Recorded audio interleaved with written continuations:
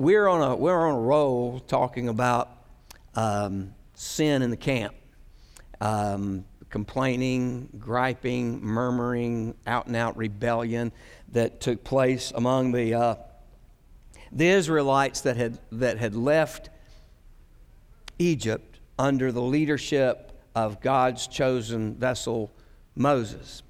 And we've seen the rebellion and the struggle now for several weeks, and we've seen how that works out. This coming up week, starting tomorrow, your devotions are going to be how Moses disobeys God. And the sad thing about that is they've finished the journey, and it's time to march on to the new promised land. And Moses and Aaron don't get to go in.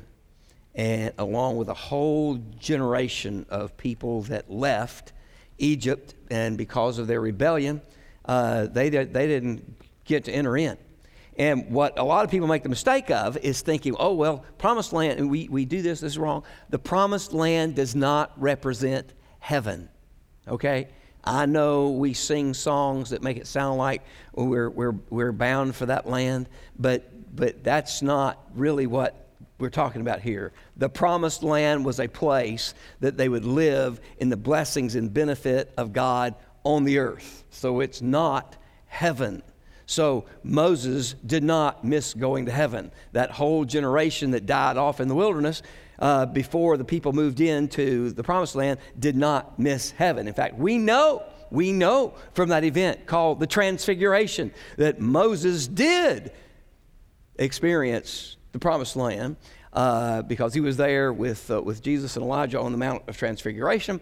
So that's one of those reminders that's wonderful. Now, I want us to talk tonight about another point of rebellion, but the point of rebellion is really not the focus tonight. The focus tonight is how God, just like he did this morning, he affirmed and confirmed Moses' leadership.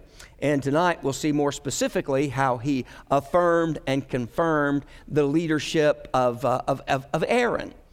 And so turn with me, please, in your Bibles, and I believe it'll be up on the screen also. Can somebody give me some water? I sang too much, and that sort of sent my voice in a rough spot for the moment. So turn with me, please, to Numbers 17. Numbers 17. Let me tell you what's happening. If you back up into 16, that's where we see Korah and his rebellion, and Korah's men and his family, they're swallowed up by an earthquake. Then 250 people were zapped by the fire of God because they had really, I think it's similar to Nadab and Abihu, they had presented strange fire to the Lord. And the people are angry. Why did you destroy? The question was asked to Moses and Aaron. Why did you destroy all these people? We're angry with you about this. This was just wrong. And it's kind of like what people do today. Would God really send people to hell? The answer is God has never sent anybody to hell. Okay? Thank you. The real issue is that we make our choices. And when we make our choices, there are, consequences that go with it. And the consequence of rejecting God's plan of salvation is to be eternally separated from God. That's why it is so important for us to find ways to talk to people about Jesus. Now, I'm going to tell you something that I learned this past Tuesday evening when we had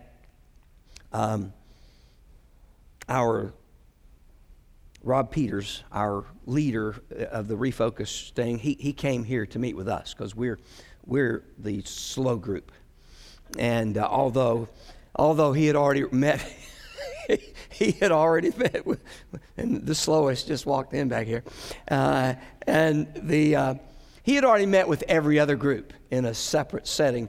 And so we were desperate. He had hurt our feelings. He had hurt my feelings really bad. So I texted him before we left that meeting, said, can you come meet with us?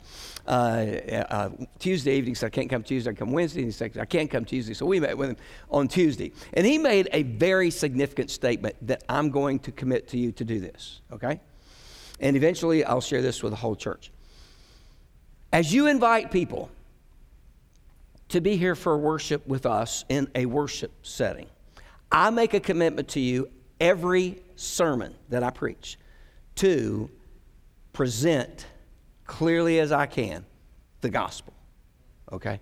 Every one of them. I will make sure that the message of the gospel of Jesus Christ is in every message, so that when you, and he said that he knew a pastor that did this, he would ask his people, if what you can do is invite people to church, you do that.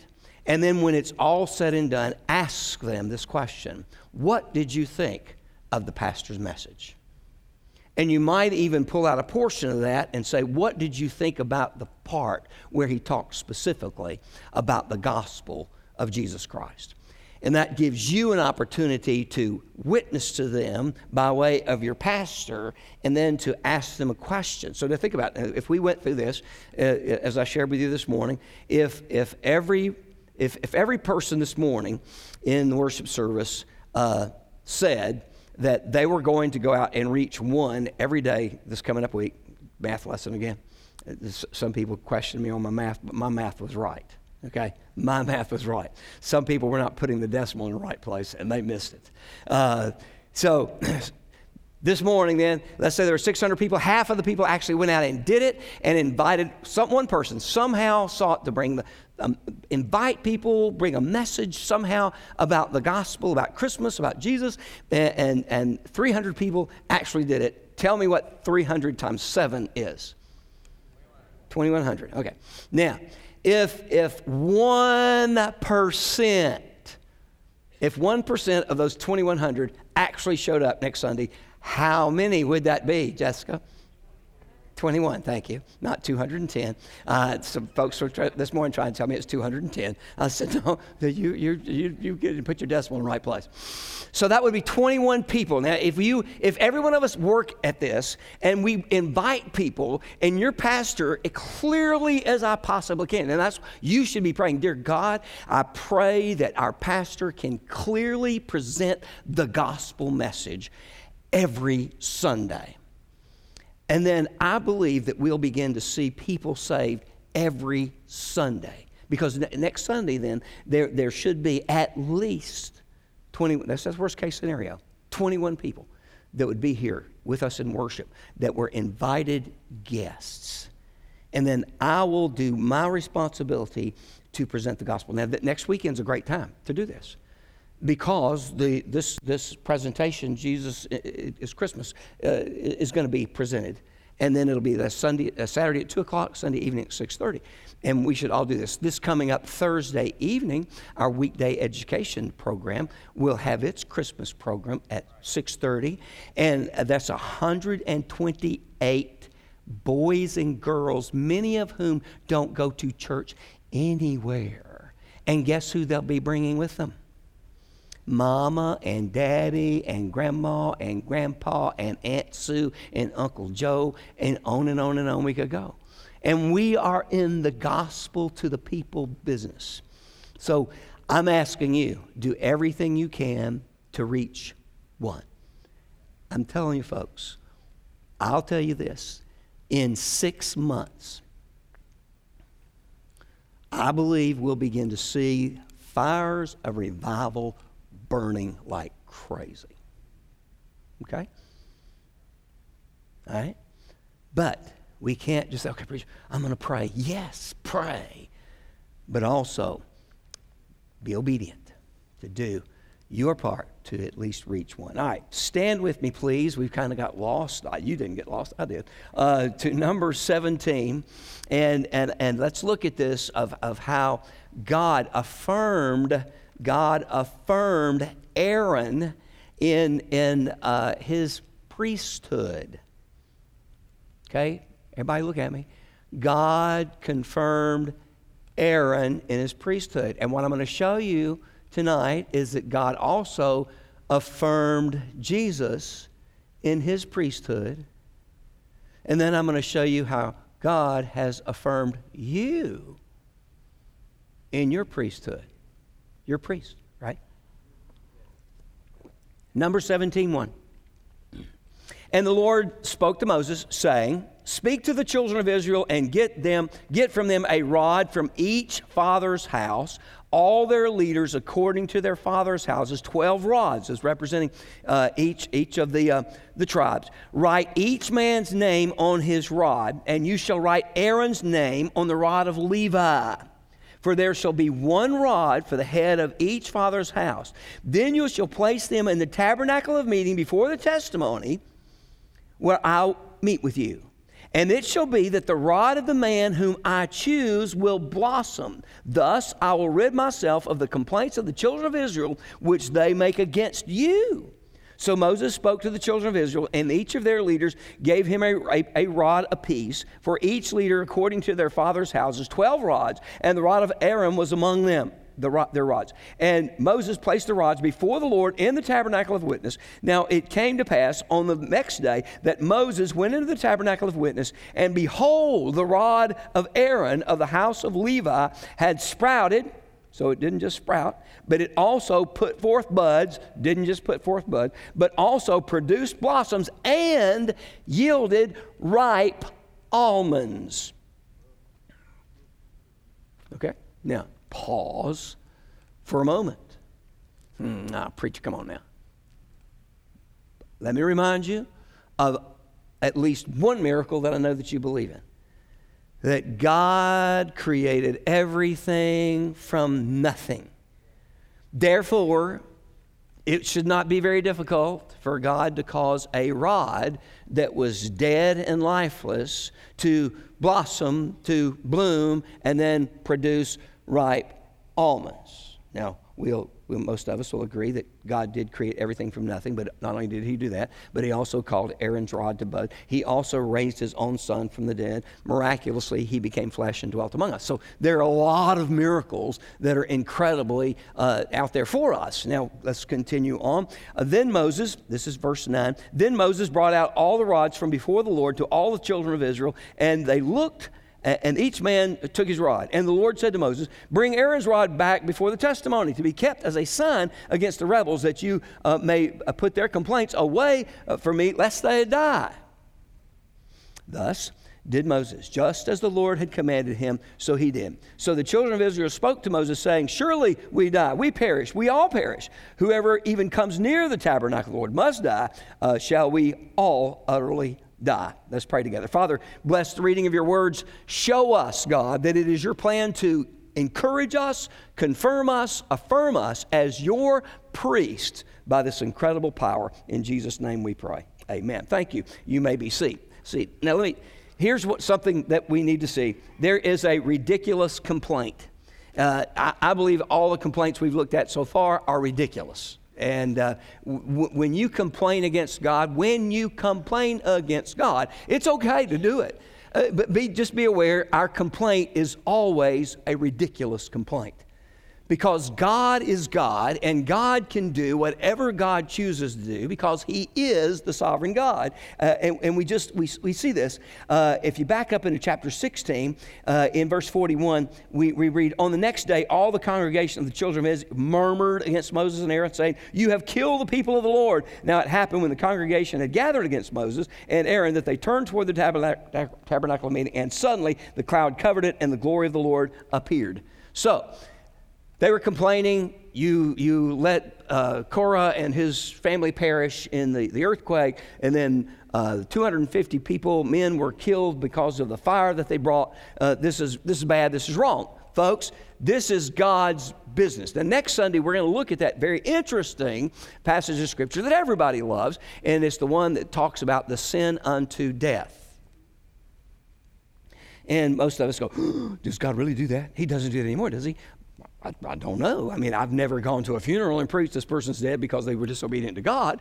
But it's up to him. That's when I listened. I told you to listen to that sermon by Adrian Rogers. Anybody listen to it yet? Okay. He will say that he had a friend that he said, this guy, and I think he even named him, he committed the sin unto death, and he did die. And I'm going, ooh, that's bold. That's pretty. Don't worry. I don't plan to do that at your funeral, okay? I will not say that the reason you died. We all die because of sin, okay? But the sin unto death is something that only a follower of the Lord can commit. It's when God says, okay, listen, I love you too much, and I love my church too much to let you continue to wreak havoc, so I'm just going to bring you home. Best illustration I read was J. Vernon McGee talking about a mama who takes her child to the birthday party, and the child at the birthday party just wreaks havoc. I mean, pours ice cream on the kids. The other kids pulls their hair, just treats them terribly. And mama takes her out, tries to deal with her, tries to correct her, and it just doesn't work. And finally she says, okay, I'm going to have to take you home. Okay? So it's not beyond the Lord to do that. And I believe, again, back to Moses, I think we see that taking place. So these people were complaining, who do you think you are to allow these people to die like this? And then Moses does this. How many times have we seen Moses intercede for the people? Okay?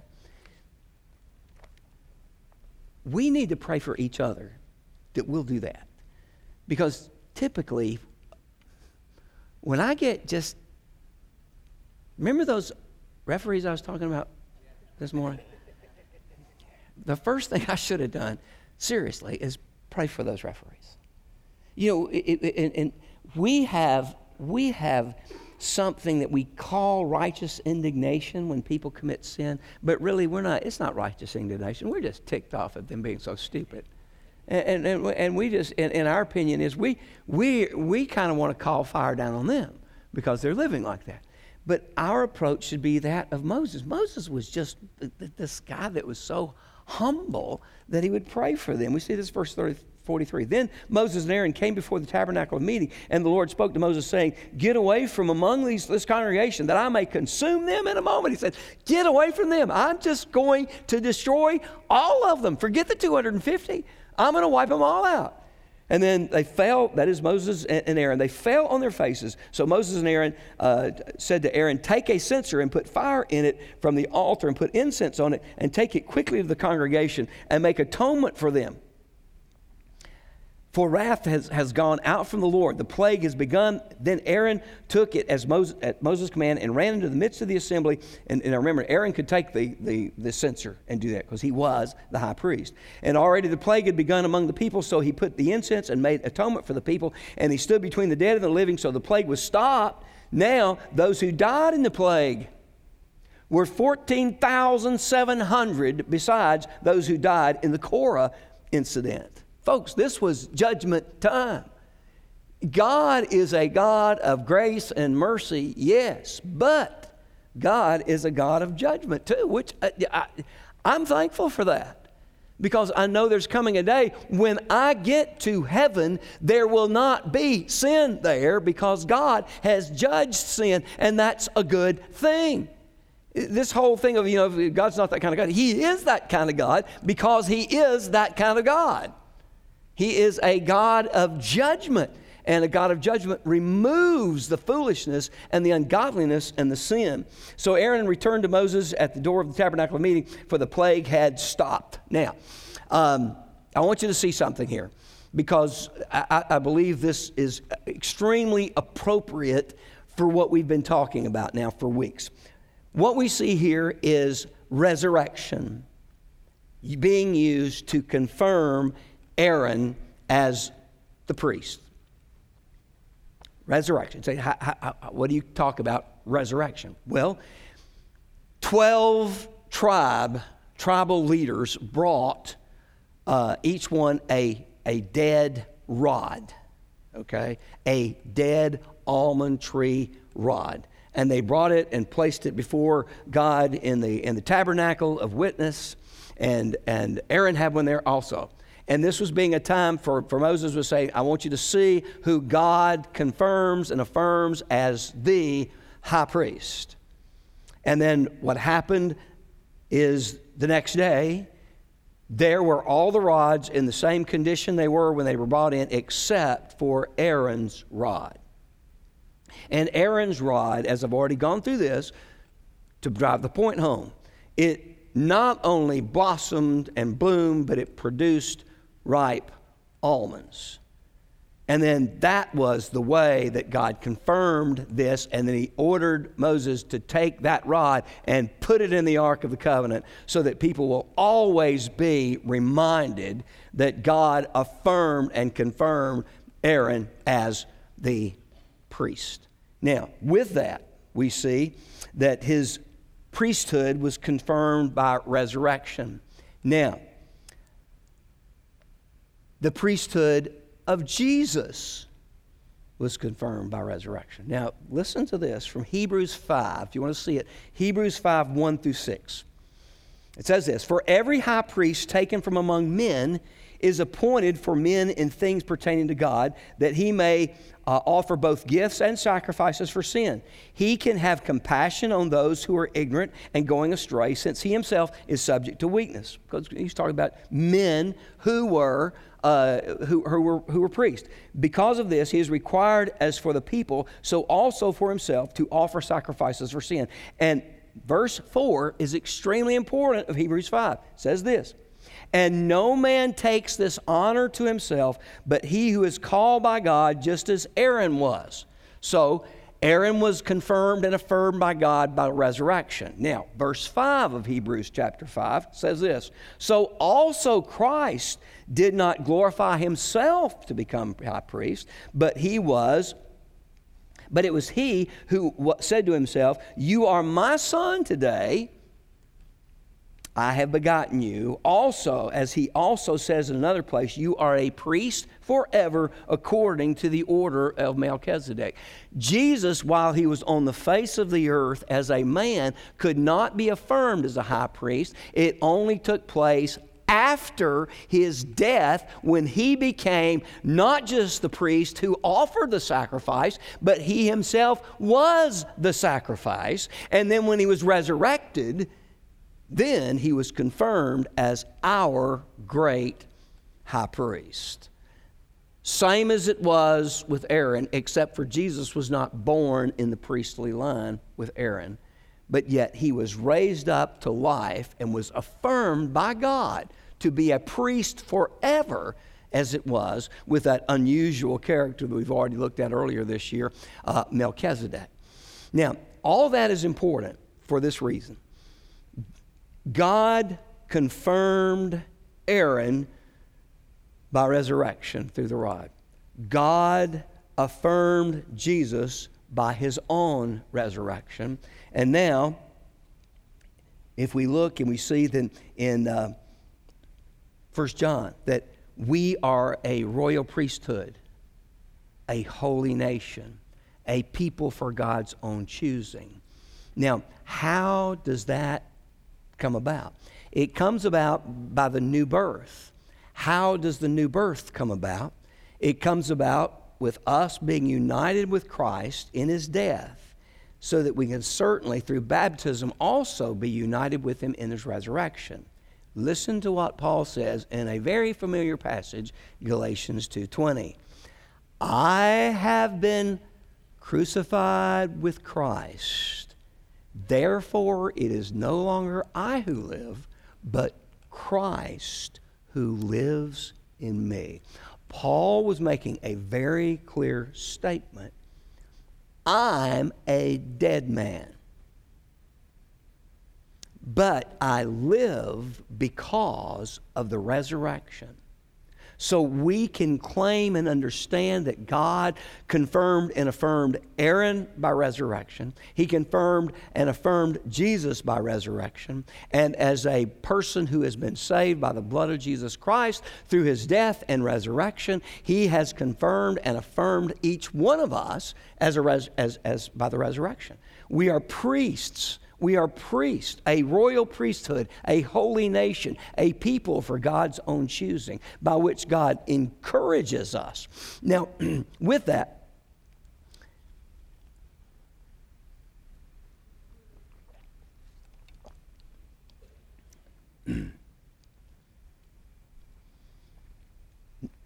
Matthew 28:18. You know what 19 says, right?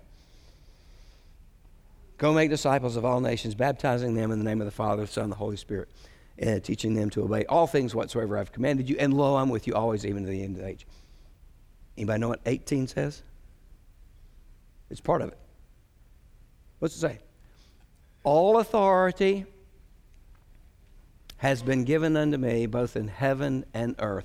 Then, he says, go make disciples of all nations. All right? Acts 1:8 says what? After this, the Holy Spirit will come upon you, and you will receive power. Power, dunamis, authority, those things are where we're being confirmed and affirmed with power from on high through God's blessing of the resurrection, because we have died to ourselves and alive to Christ, and it is Christ living in us, and we now have the power. And if we're ever out there, well, I really have no business. We do have business. It is our business. It is our business to be witness to Him. It is our business to go make disciples of all nations, baptizing them in the name of the Father, the Son, and the Holy Spirit. It is not just that, who do we think we are? I know who we are, and I know who I am. I am a part of a royal priesthood, a holy nation, a people belonging to God. And we have been signed, sealed, delivered, and marked by His Holy Spirit who lives in us for the tasks that He's given. I could go on and on and on of how He encourages His children to be obedient, such as through His Word, through the indwelling of the Holy Spirit, the Lord's Supper, baptism, the death of Christ, His promised return. This morning I mentioned at the first of both services that today, second Sunday of Advent, this is the Bethlehem time, because it looks back to when Christ came at Bethlehem, but it also anticipates that He's coming again. And we as God's children believe that just as He... How many of you believe He came the first time? Okay, so you say, what, yeah, preacher, I know He came the first time. You know, Anna and Simeon, what were they doing? They were hanging out at the temple, waiting for Him to be brought by His mom and daddy for that dedication, confirmation, that time of acknowledging that God had given Him and they were giving Him back. Man, they were fired up and excited about His coming. If they were, how much more should we be in anticipating of His coming again to rule and to reign and to judge the world, to rule and reign in righteousness and holiness? We have been confirmed and affirmed for this task. I hope you are encouraged, because God He's marked you. He's marked me. He's marked us.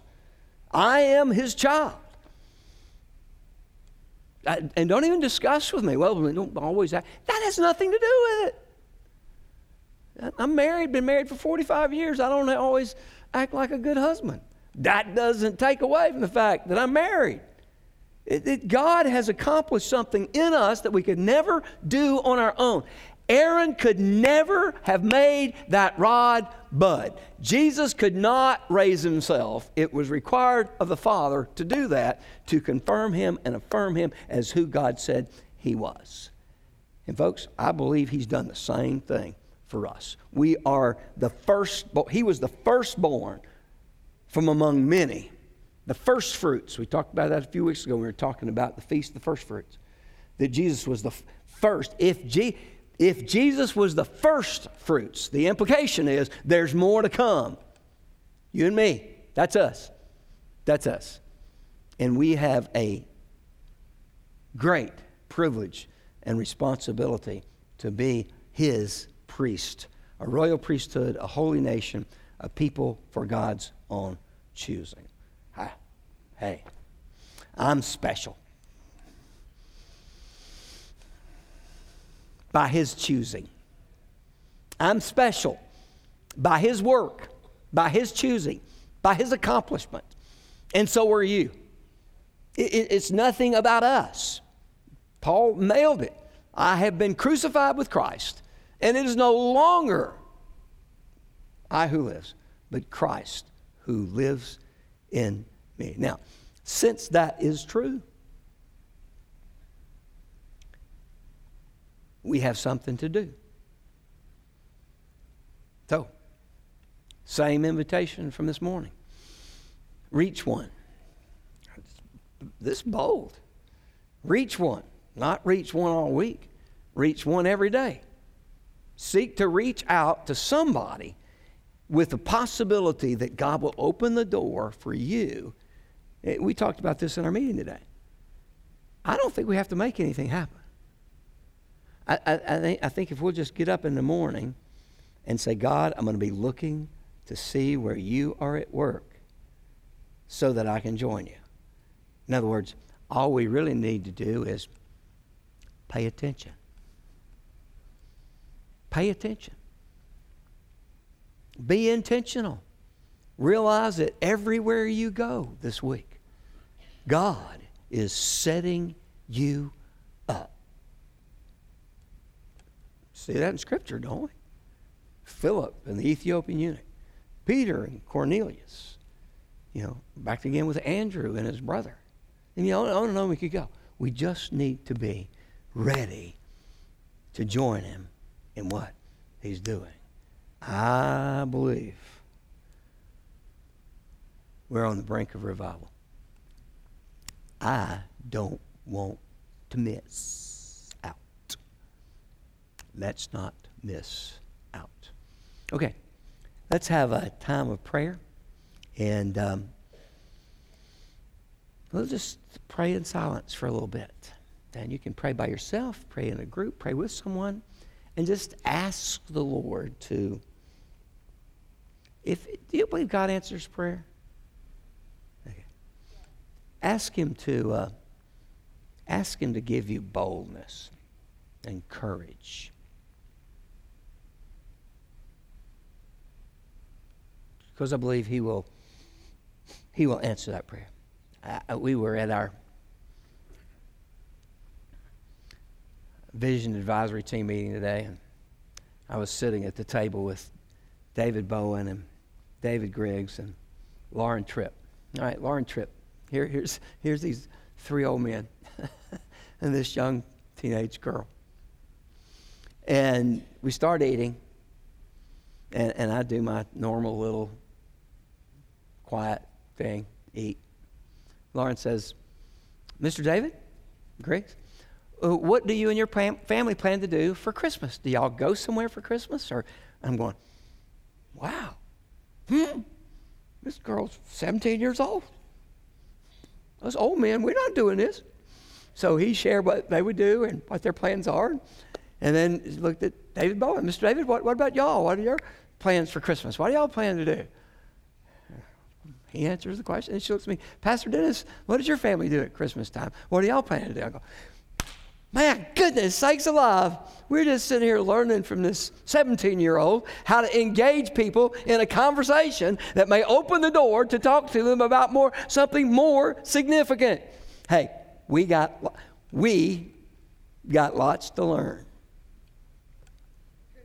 But I believe it's worth it based on the message that God has given us to take to the world. So, when you're praying, realize I'm right there with you. Because I'm that shy, my wife can vouch for you that I'm doing better. Yeah, it's not always easy, but I'm believing the power of God to show Himself great in a mighty way. So take a few minutes to pray, and then after about 3 or 4 minutes, the instruments will play, and then we'll have an invitation time and sing. Altar's a place to kneel and pray. Pray about the Lottie Moon Christmas offering for international missions, $120,000. Pray for revival, spiritual awakening, and for God to just stir and move among us. All right?